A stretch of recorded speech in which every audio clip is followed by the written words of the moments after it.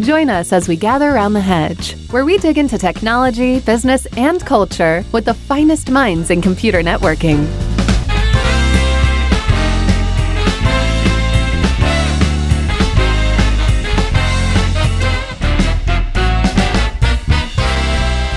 Well, hello, Tom. It's good to see you today. You too, Russ.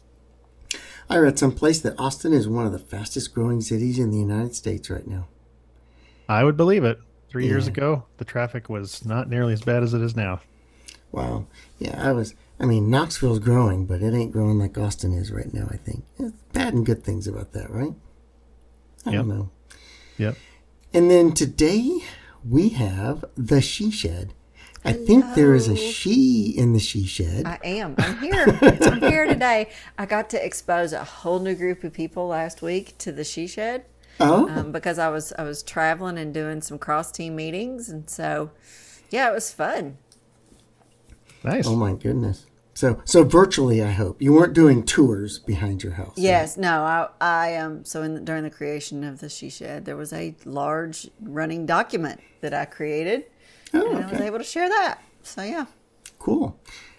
I was actually kind of not near Austin. I was outside of Dallas last weekend. That's where I caught this cold, Tom. I was only in the Dallas airport last week. Yeah, well, I might have overlapped with you there a minute for Yvonne. I don't know. Because the flights were so bad last week. Yep. I was in my home office last week. It was great. Good for you. I was at the sales conference. Not that anyone knows what that is, but that's where I was. Out in Denton, Texas. So, yeah. And my flight, oh my goodness, the flights were a disaster last week. I have no idea what happened. But, I tried to fly home on Saturday night, and I just couldn't get home. I thought I was going to have to get a hotel room in Dallas or something and, stay for a week. I could not get back to Knoxville. It was so ridiculous. I found a flight back to Chattanooga. My wife said, I'll just drive to Chattanooga and pick you up. It's only an hour and a half. That's how bad it was. It was oh my goodness, this is terrible. So I don't know. It's crazy. So here we are in another round table, even though we're really kind of vertically aligned or side aligned on Zoom. And, maybe I need to find a round table someplace, Remember the old Cisco video conferencing systems where they had half the round table stuck against the wall, and then the other participants were on the video monitors around the other half of the round table, so it looked like you were looking over a conference room round table? That's I do. We need that. This feels like over-engineering. That's what engineers do. They over-engineer things. This is true. Yeah. The pessimist says the glass is half empty. The optimist says the glass is half full. And the engineer says the glass is over-engineered. It's just too large for the amount of water you're attempting to hold. So, all right. Today we start with an article from Larry Peterson at the Systems Approach talking about open source value proposition. So talk us through this, Tom. What's going on here? So he is basically talking about the value of open source, which has been written about at length. But there are a couple of things in here that just really impressed me and made me think of things in a way I hadn't before. One of the things that I thought was really cool was he talked about how in the SDN days they started to write about how to build SDN systems, and it became pretty clear that in order to really explain the whole thing, they had to explain the whole stack, which meant all the stuff that goes into a network operating system. And that is, up until that point, really had been the domain of networking vendors. They were the only ones who really cared about it. Why would anybody else care about writing a NOS? And so as they started to write about SDN concepts, obviously they came into the OS that's running one of the elements forwarding packets. And so I thought that was really interesting that up until that point, mostly, so a lot of what they were doing, they wrote a book about SDN. And they were talking about reproducing functionality that already exists, which totally rings true to me in my current experience. But the interesting stuff was that now that has taken place, you're starting to see computer science courses. They're talking about how to build a network operating system, which you didn't have before. It was, if you wanted to know that, you go work for a vendor writing a commercial NOS, and it would, largely be a proprietary thing. And so having, them doing this writing kind of opened it up. The other thing that I thought was really interesting in this article was about, they've written another book about 5G and private 5G.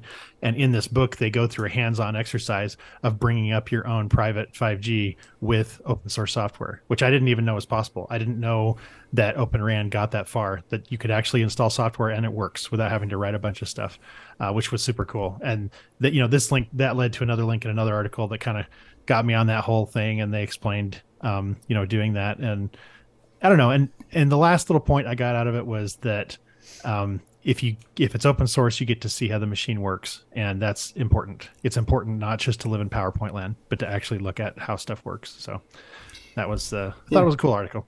It is cool. I mean, and the thing is that he talks about TCP a little bit here, is that we don't really think about it, but a lot of what we know in networking is and happened because of open source. And right. It's not just open standards. Like we think about the IETF writing a standard. Well, they don't just write standards. There has to be interoperable implementations, and the standard has to be good enough that someone can write an implementation from the standard. That level of documentation for protocols didn't exist.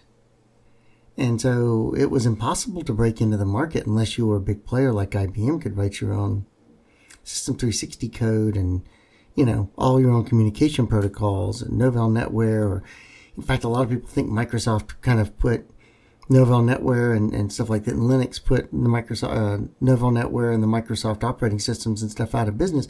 It's really not true. What really I think happened was they standardized all the protocols, and then there was no point in the proprietary stuff anymore. And so it just kind of it's just. And I don't know, Yvonne, if you have something to throw in there, but for me, it's even colleges, right? Colleges don't want to teach proprietary stuff. Right. So you get all the colleges and you get people to teach open source stuff in colleges, and all of a sudden it's going to win the marketplace because that's all anybody knows is what's in the colleges. So.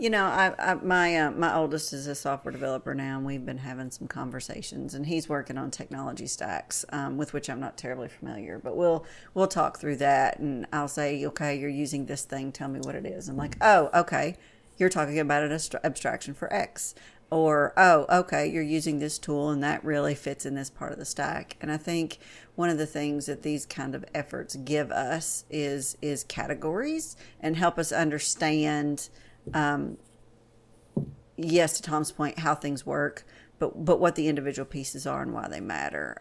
It's interesting that that there was not a lot of conversation around creating, network operating systems until this kind of effort was put forth. And I find it equally interesting because there's all kinds of domains of knowledge out there, right, that are in pockets that are accessible only inside of very difficult to reach proprietary places, that when you put them out in the marketplace, it creates a platform that you can build on, more broadly, that people will adopt those ideas and use them for other pursuits, maybe in a creative way for which they were not necessarily intended. And we've seen that in networking protocols forever, right, Russ? Like you build it, and then you have no idea what people are actually going to use it for. Yep. The 5G RAN example is a great example. And I actually, of course, have been following it, so I know how far along they've gotten, and it is incredible how far the cell phone providers have gotten with open source, openly available, pushing the 5G RAN story. And I'm not convinced of the 5G, it's going to have less latency. It's going to be so much more bandwidth. I read an article the other day about how they're trying to pursue junk bandwidth now. They're trying to find ways to use statistical multiplexing and stuff to get into bandwidth ranges, into frequency ranges that can't be used because they don't carry data very well. Like for instance, you get to really high frequencies, the wavelength is so short and you lose power so fast. It's a typical power law. You lose 3 dB every wavelength, basically, that you go. So it's, you're having your signal basically every time you move one wavelength. So when you get to wavelengths that are nanometers long, your power goes away immediately. Like there's no power after 2 feet. And so how do you transmit? This is where NFC and stuff like that come in, is they use these really high frequencies, so they don't have to go very far. But anyway, I guess my point is that, you have all this stuff going on, and these guys have been pushing these networks, but I think the biggest thing that comes out of 5G is the Open RAN, in my opinion. I think that's the biggest thing, is that it could make it where it's possible for a small local provider to build a 5G deployment for their city and do fixed wireless access to the internet and not have to buy any proprietary equipment to do it. Do the whole thing. Software. I think it's fantastic. Well, and I like Martin Casado had a project, and I heard about it a few years ago. I don't know if it's still ongoing, but where they were supporting tribal lands, right? And every school system in those tribal areas had connectivity, and they were using open source tools and commodity hardware to build connectivity for these communities that otherwise wouldn't have it, right? And so there have been some efforts like that to do it, and I think there's a lot of value for humanity to have that kind of technology available. Yeah, it's very interesting, and I think it's also been helpful even against Wi-Fi, because now that Wi-Fi has real competition, the people who manage the Wi-Fi space and everything else are suddenly simplifying it's now Wi-Fi 6 and Wi-Fi 7. Like it used to be Wi-Fi 802.11a, B, C, G, E, and you had all this stuff and nobody knew how to run it. And you had to be an expert on Wi-Fi, and now it all largely just works, right? And that's a result of, well, if we don't do this, then we're going to end up with 5G taking over all of our Wi-Fi applications. That's the thing I think is maybe a little counterintuitive about open source. The idea of you build something out of open source and just works. I think most of us think those are two different things, that you can't have one without the other. We just think of open source like that. Like just works and DIY are like they're diametrically opposed. But I think the trend that we see is that yes, those things are diametrically opposed because you have to deal with all the reality. But I think that open source drives just works in other parts of the industry. Yes. When something commoditizes something else, then the thing that was not the commodity now has to improve in order to become profitable. And I think that this sort of thing will have the same effect on networking.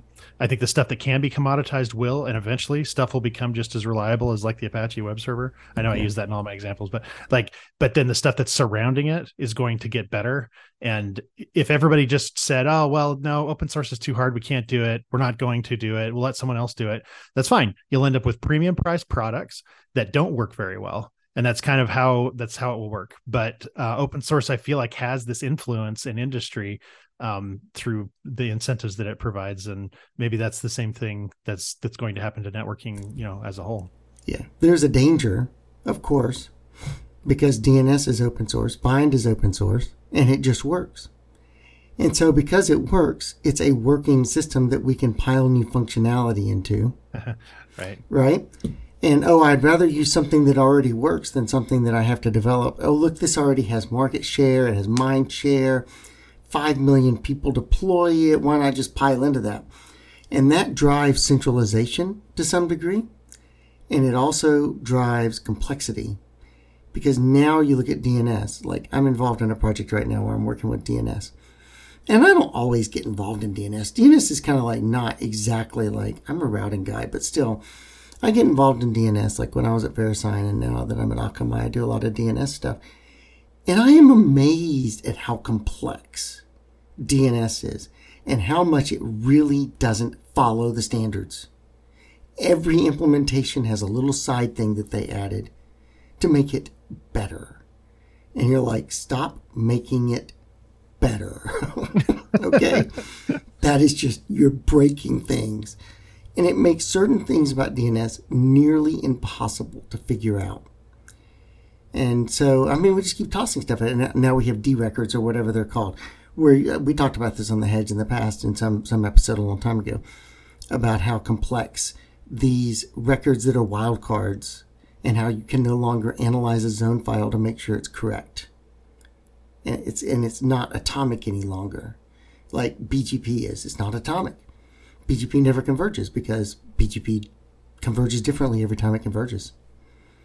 And so you get enough BGP speakers in the world and everybody's converging differently every time, and it just never converges. It's done. And so, you tolerate it. So there is a negative side to this whole open source if it just works thing, right? So it's cool, but it's a little dangerous sometimes.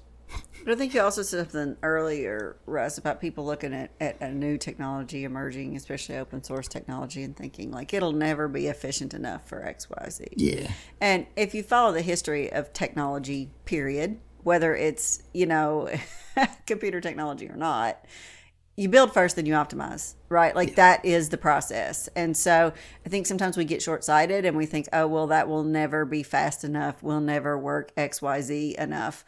And ultimately, like you have to build a thing before you can optimize it. And we've seen that happen over and over and over again with, it'll never, 64K is all you're ever going to need, right? I mean, whatever the technology is, build then optimize. And we sometimes give up on stuff a little early. Yeah, we do. And sometimes we over optimize too, unfortunately. Over engineer, over optimize. Yeah. Yep. We build a glass twice as large as it needs to be to hold the water. So I thought it was just my last note on this. I just thought it was really cool that I really like the writing that these guys do. And I thought it was really cool that they have a book about 5G, and a significant part of the book is, hey, try it for yourself. Yeah. I think that's just really innovative, and somebody who wants to, and by the way, if anybody's listening and wants to become an expert in something, the people who actually know how 5G works, there's not that many of them in the world. So, this would be a great way to learn that if you're interested. Yeah. Just remember that it's all mobile IP, but they've used different words for everything. Yep. And they have special names for every place you can plug anything in, and you will be perfectly fine.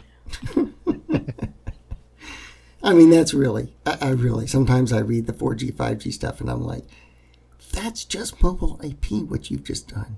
I mean, I don't want to fuss or anything, but that's kind of what you've done here. You just called it something different. That's kind of cool, but I don't know. Just change the names to protect the innocent and whatever. So the second thing is off of Thinking Sideways. And Yvonne tossed this one out, which is using Kanban in fake Agile companies. Now, Thinking Sideways has been on a thing about fake Agile for a couple of blog posts, which I find an interesting concept. For a long, long time ago, we had Mike Bouchon come on and talk about Agile, right? I mean, it's like one of the very first hedges we had. We had Mike Bouchon come on and talk about Agile. And using Agile just as a kind of as a workflow structure thing, which seems to be what he's talking about here, right? Like you're just faking it. You're not actually doing Agile. You're just kind of like, yeah, we'll use it as a workflow. Is that kind of your impression, Yvonne, or is there? Well, it's Agile development is more about a philosophy and a mindset than whatever tools you use, right? Yeah. It's about empowering your people. It's about working in short sprints. It's about not clearly defining, like we did back in Waterfall, like every single feature at the very beginning. It's about changing quickly. It's shifting, it's testing about left, shifting, troubleshooting left, feedback loops, right? Like there are all these things that are part of Agile development.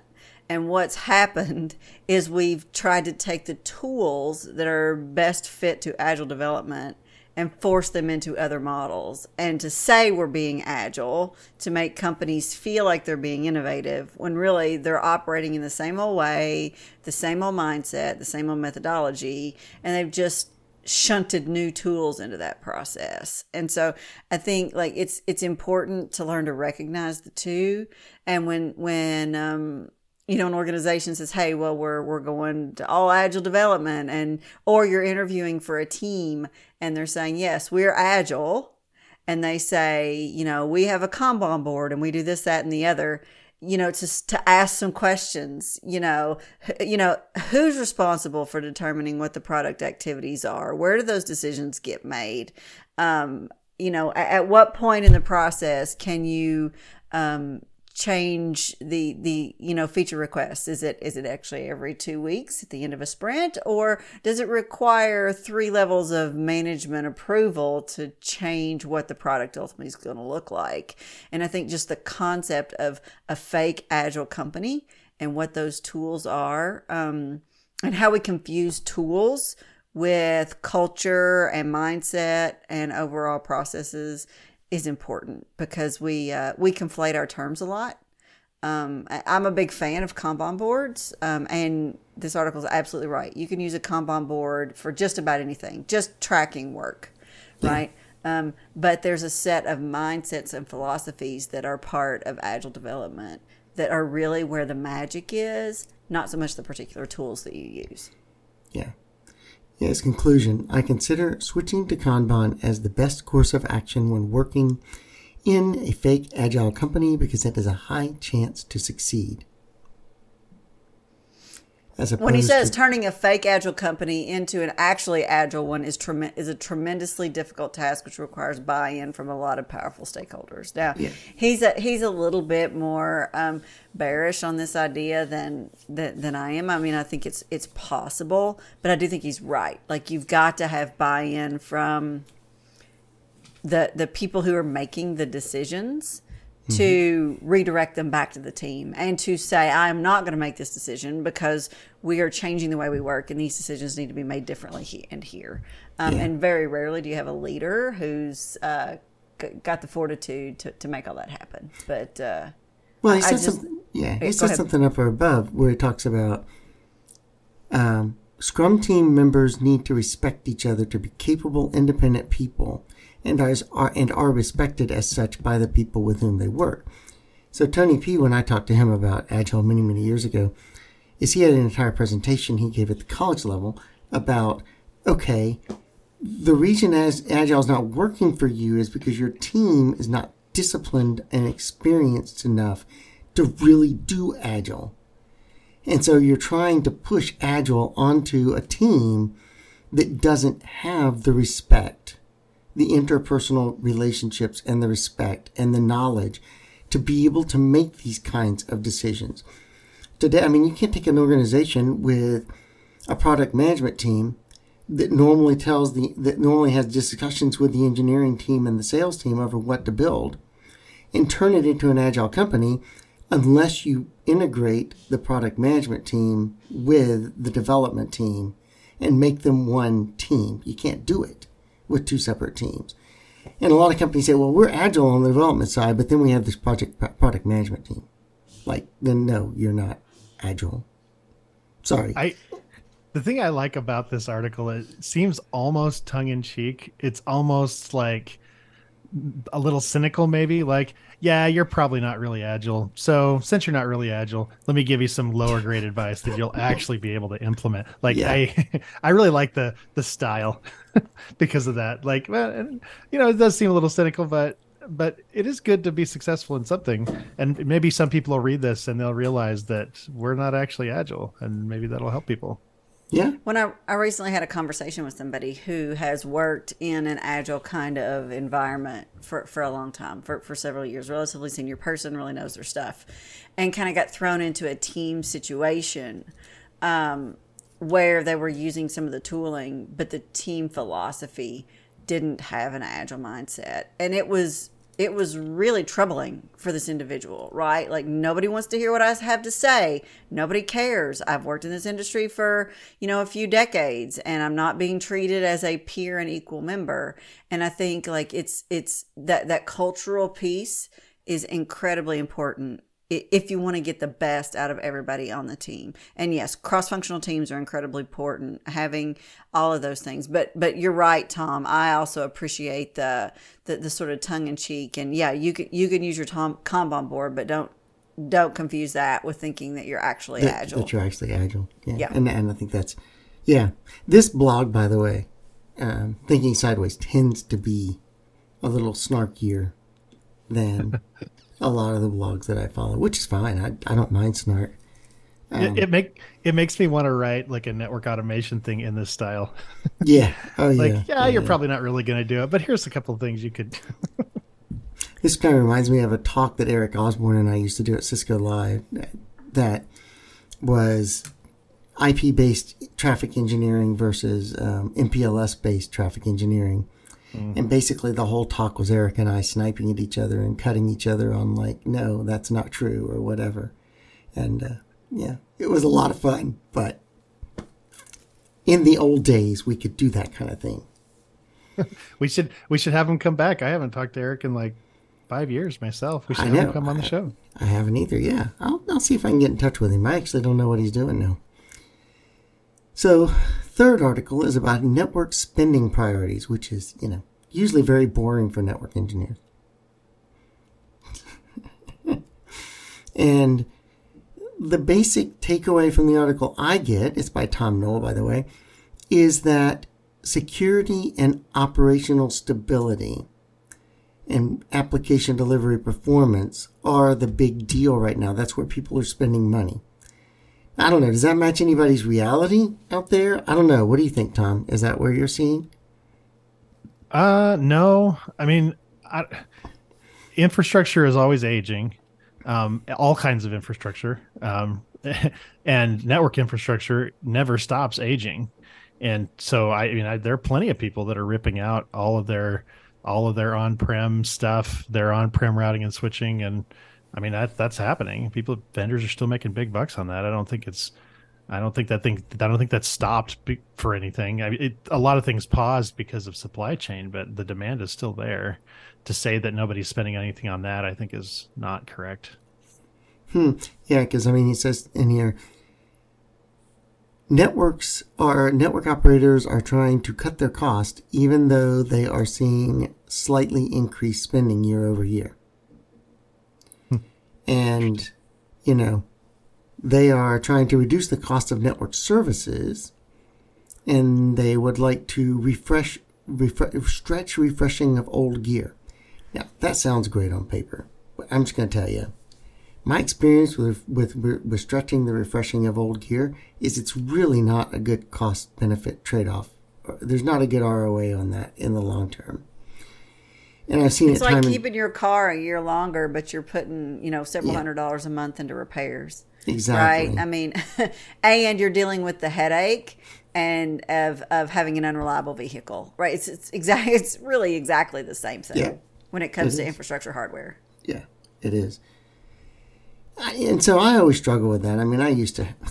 I used to talk to people who would say, well, you never see new equipment, or you never see new equipment in a fire sale company that's going under. I'm like, okay, that could be either cause or effect.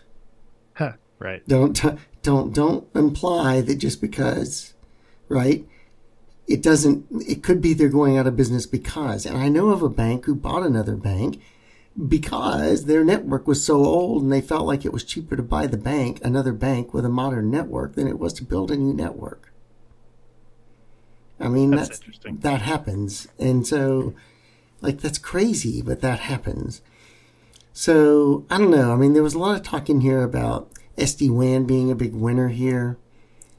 I don't know. I have the funny feeling that SD-WAN's day is kind of gone, is come and it's kind of peaking. And we're going to see it replaced by things like network as a service and stuff like that. And I could be wrong, but that's just my feeling about where things are going. Because why bother with an SD-WAN when you can do a network as a service and you don't have to do any of it? Really. I've believed for 10 years that ultimately, in the long term, the private network is dying. right? As services move to public internet, as we talk about zero trust that's based on identity, and we're securing our applications differently and not relying on the network to do as much of that, which is happening. It's happening slower than I want it to or think it would. It's going to be another decade, I think, before we get there. But I think, like, you know, the line between internal and external networks is vanishing. And I think in the long term, the need for that, just like we've seen a continual degradation in the need for VPN tunnels, right? Yeah. Do people still use them? Yes, they're still out there. But are there other mechanisms we use instead of a site-to-site tunnel anymore? Yeah, there are. And I think like technology is going to go that way ultimately. Now it's got a long tail on it, right? I'm not saying that you just throw your SD-WAN away or that active project that you're doing right now is a waste, because it's not. You're going to need it for a bit. But I do think, you know, the long march of time is going to move the technology further and further away from a private versus public paradigm for networking. Yeah. There could be wrong. There could be pushback on that, though. There could be, in the long run, pushback on that. Some people in the industry are starting to get a little, like, upset about it. But I don't know what they can do about it. But I'm just saying, you know, again, that pushes towards centralization. And a lot of people really don't like centralization right now. That's become a big deal. And so, yeah, I don't know. I mean, the other side of that could be that we see enough open source stuff out there, like the 5G Open RAN stuff, and maybe Sonic will actually mature at some point. I don't know. Maybe it'll grow up and be a real operating system, and we can actually deploy it and have people actually download it and deploy it instead of Tom's been spent 2 years trying to get it to, or a year and a half or whatever, trying to get it to run and compile and find all the bugs and everything else. And it still feels very much like a do-it-yourself project but you can't buy consistently sized 2x4s to build your walls out of. So you gotta put little washers and stuff in to make all the 2x4s the same width so you can put your drywall up, and the drywall comes in weird little pieces and you gotta put it together like a Rubik's Cube or something. But anyway, I mean, I'm not trying to be mean. It's just I don't know. It just feels that way a lot of times. Well, I think there's a hook in here from the first article we talked about. SD-WAN is actually, I'm not going to say it's easy to build. I know a bunch of people would get mad at me if I said that, but it's fairly straightforward to build tunnels over the internet with open source software. And I question the need, frankly, for the giant feature set in the SD-WAN appliances anyway. Like you can build with a lot simpler networks on open source. And I think some people will do that. And I think that many more people, though, to your point, Yvonne, I think many more people will start to see the network, the private part of the network, as simply an overlay that terminates on end user devices. And then once that becomes, network as a service, like once that is seen, because companies have to do this anyway. They have to manage all their endpoints. They have to do all this ridiculous stuff to secure computers that they issue to employees. One more smartly provisioned tunnel to network as a service no one's even going to notice it. And so why would you build a private network when you already have to manage all your endpoints anyway? So I think there's that. And I think open source will make it possible for people to hang on to what they wanted to do. So, yeah. Yeah. Well, I was going to say, I think that a lot of the cloud stuff is going to push open source more to an easier to manage thing in the long run, if the open source projects want to survive. And that's gonna cause a blending of the way people manage networks in the cloud versus managing networks internally, so that it may not make that much of a difference from the operator's perspective, whether it's private or public cloud or privately owned or whatever. It's just going to be, it's a network and I just manage it. I have access to different things and that's just what it works. I do personally see the danger in over-centralization myself. I do. That it worries me a lot. Because this openness you're talking about, Tom, where people now know how to do network operating systems, give it 10 years and if everybody goes to the cloud and there's no private networks any longer, that knowledge will go away. Because you won't be buying vendor hardware So the knowledge of how to build a routing protocol and how to build a network and everything else won't be tied up in the vendors. It'll be tied up in the cloud providers. And unless you go to work for a cloud provider, you'll never learn how to build a network at scale. That's really interesting that you say that, because there's a young man that I know who's interested in technology. He just graduated high school and he was having trouble with his PC, and so I went over to try and help him out with it. And we've had lots of conversations about AI and cybersecurity and higher level kind of topics. But as we were working through like troubleshooting his PC, it dawned on me how little fundamental knowledge he had about what all the components were and how they work together. Whereas in one of my first jobs, my boss bought us all components and had us build our own PCs. And some of that was part of our learning experience, right? And it dawned on me then that like there's a generational shift happening where even for, technically minded home PC gamers, like there is not this fundamental understanding of how the components work.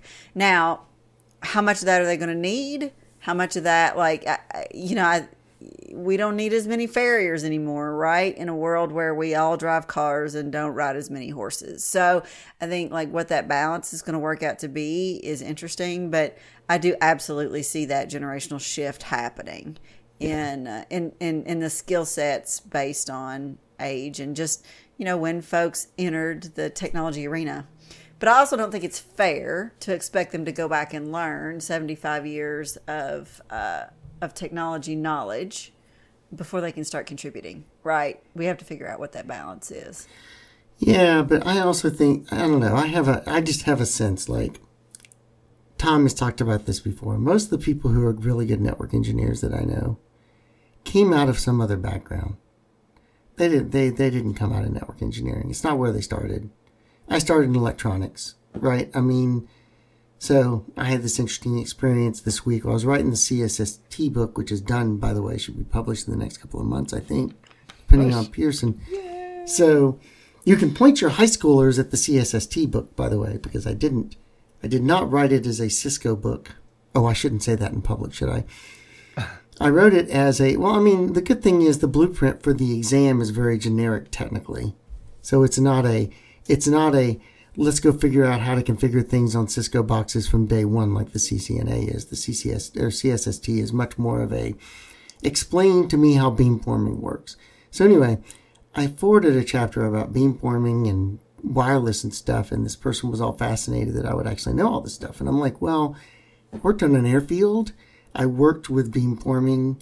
I worked with, not on a Wi-Fi router, but on a localizer, on a airfield system. I worked on beamforming and stuff like that. So this is not, and so I really think that we underrate or we undervalue the broader knowledge, the broader background knowledge of how things work in our world. And I find that very sad myself. People are very unidimensional now and surfacey. That's a general, broad philosophical statement I just made there. But anyway, I don't know. So maybe Yvonne has a... No, I think, I remember being a young technologist and looking at people and thinking, how do they know so much? Mm-hmm. Again, some of that is just the march of time, right? And Nick Russo says, he's quoting me when he says this, I feel like I heard it from him. So I don't know. It was probably some other third party who's the original source of it. But you can have 10 years of experience, or you can have 1 year of experience 10 times. And so if in your career you are consistently having that, every year is a new set of experiences, eventually you just learn stuff, right? And then you're able to knit concepts together in ways that new people can't, because they just don't have the historical background. And that's what you're talking about here, Russ. With building a mental map. That's in the philosophical world we call it. You build a mental map, right? But I worry that in a world where nothing is hard, You buy the computer from the local store, you plug it in, it just works, and you connect to the internet, and all of your services are out there, and your company doesn't have anybody in IT on staff because why bother, and nothing ever breaks, that, or when it breaks, you throw it away, that we are always pushing people in a position of the 10 years of 1 year experience 10 times. Like, we're not giving them the opportunity to, like, build the knowledge that they need to be excellent engineers. And maybe we just don't need excellent engineers anymore. Maybe we just don't.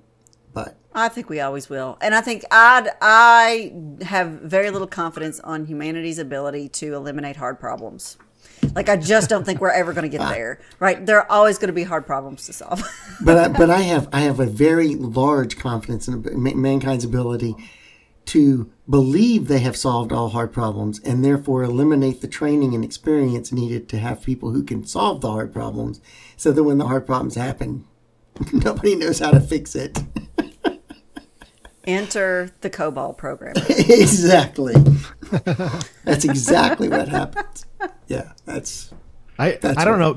I don't know if you guys know. I wonder if there's because sometimes you can find trends, earlier in history. Like, there are things that we use today that have been around for much longer than networks have been around for, machines and things like that, the required engineering. Are there any, can you guys think, I can't think of it. Can you think of any examples of, I don't know, like the car maybe, or I don't know, something that has been around longer than networks that people figured out how to optimize and still know how to fix? The thing with cars, like, cars have gotten a lot harder in the last couple decades. Like, for a long time, you could just take the darn thing apart and figure it out. You can't do that anymore. Which I've done a few times in my life. Yeah. But we still have them. They haven't disappeared, and people still have expertise and engineering ability around cars. So I don't know. It's not all doom and gloom. No, I don't know. Maybe it is. It's more fun if it's all doom and gloom. Don't mess with our pity party here, Tom. Only if you're Russ. I enjoy optimism. Sorry. Okay, good. I was going to say, apparently I'm the optimism here on the Hedge. No.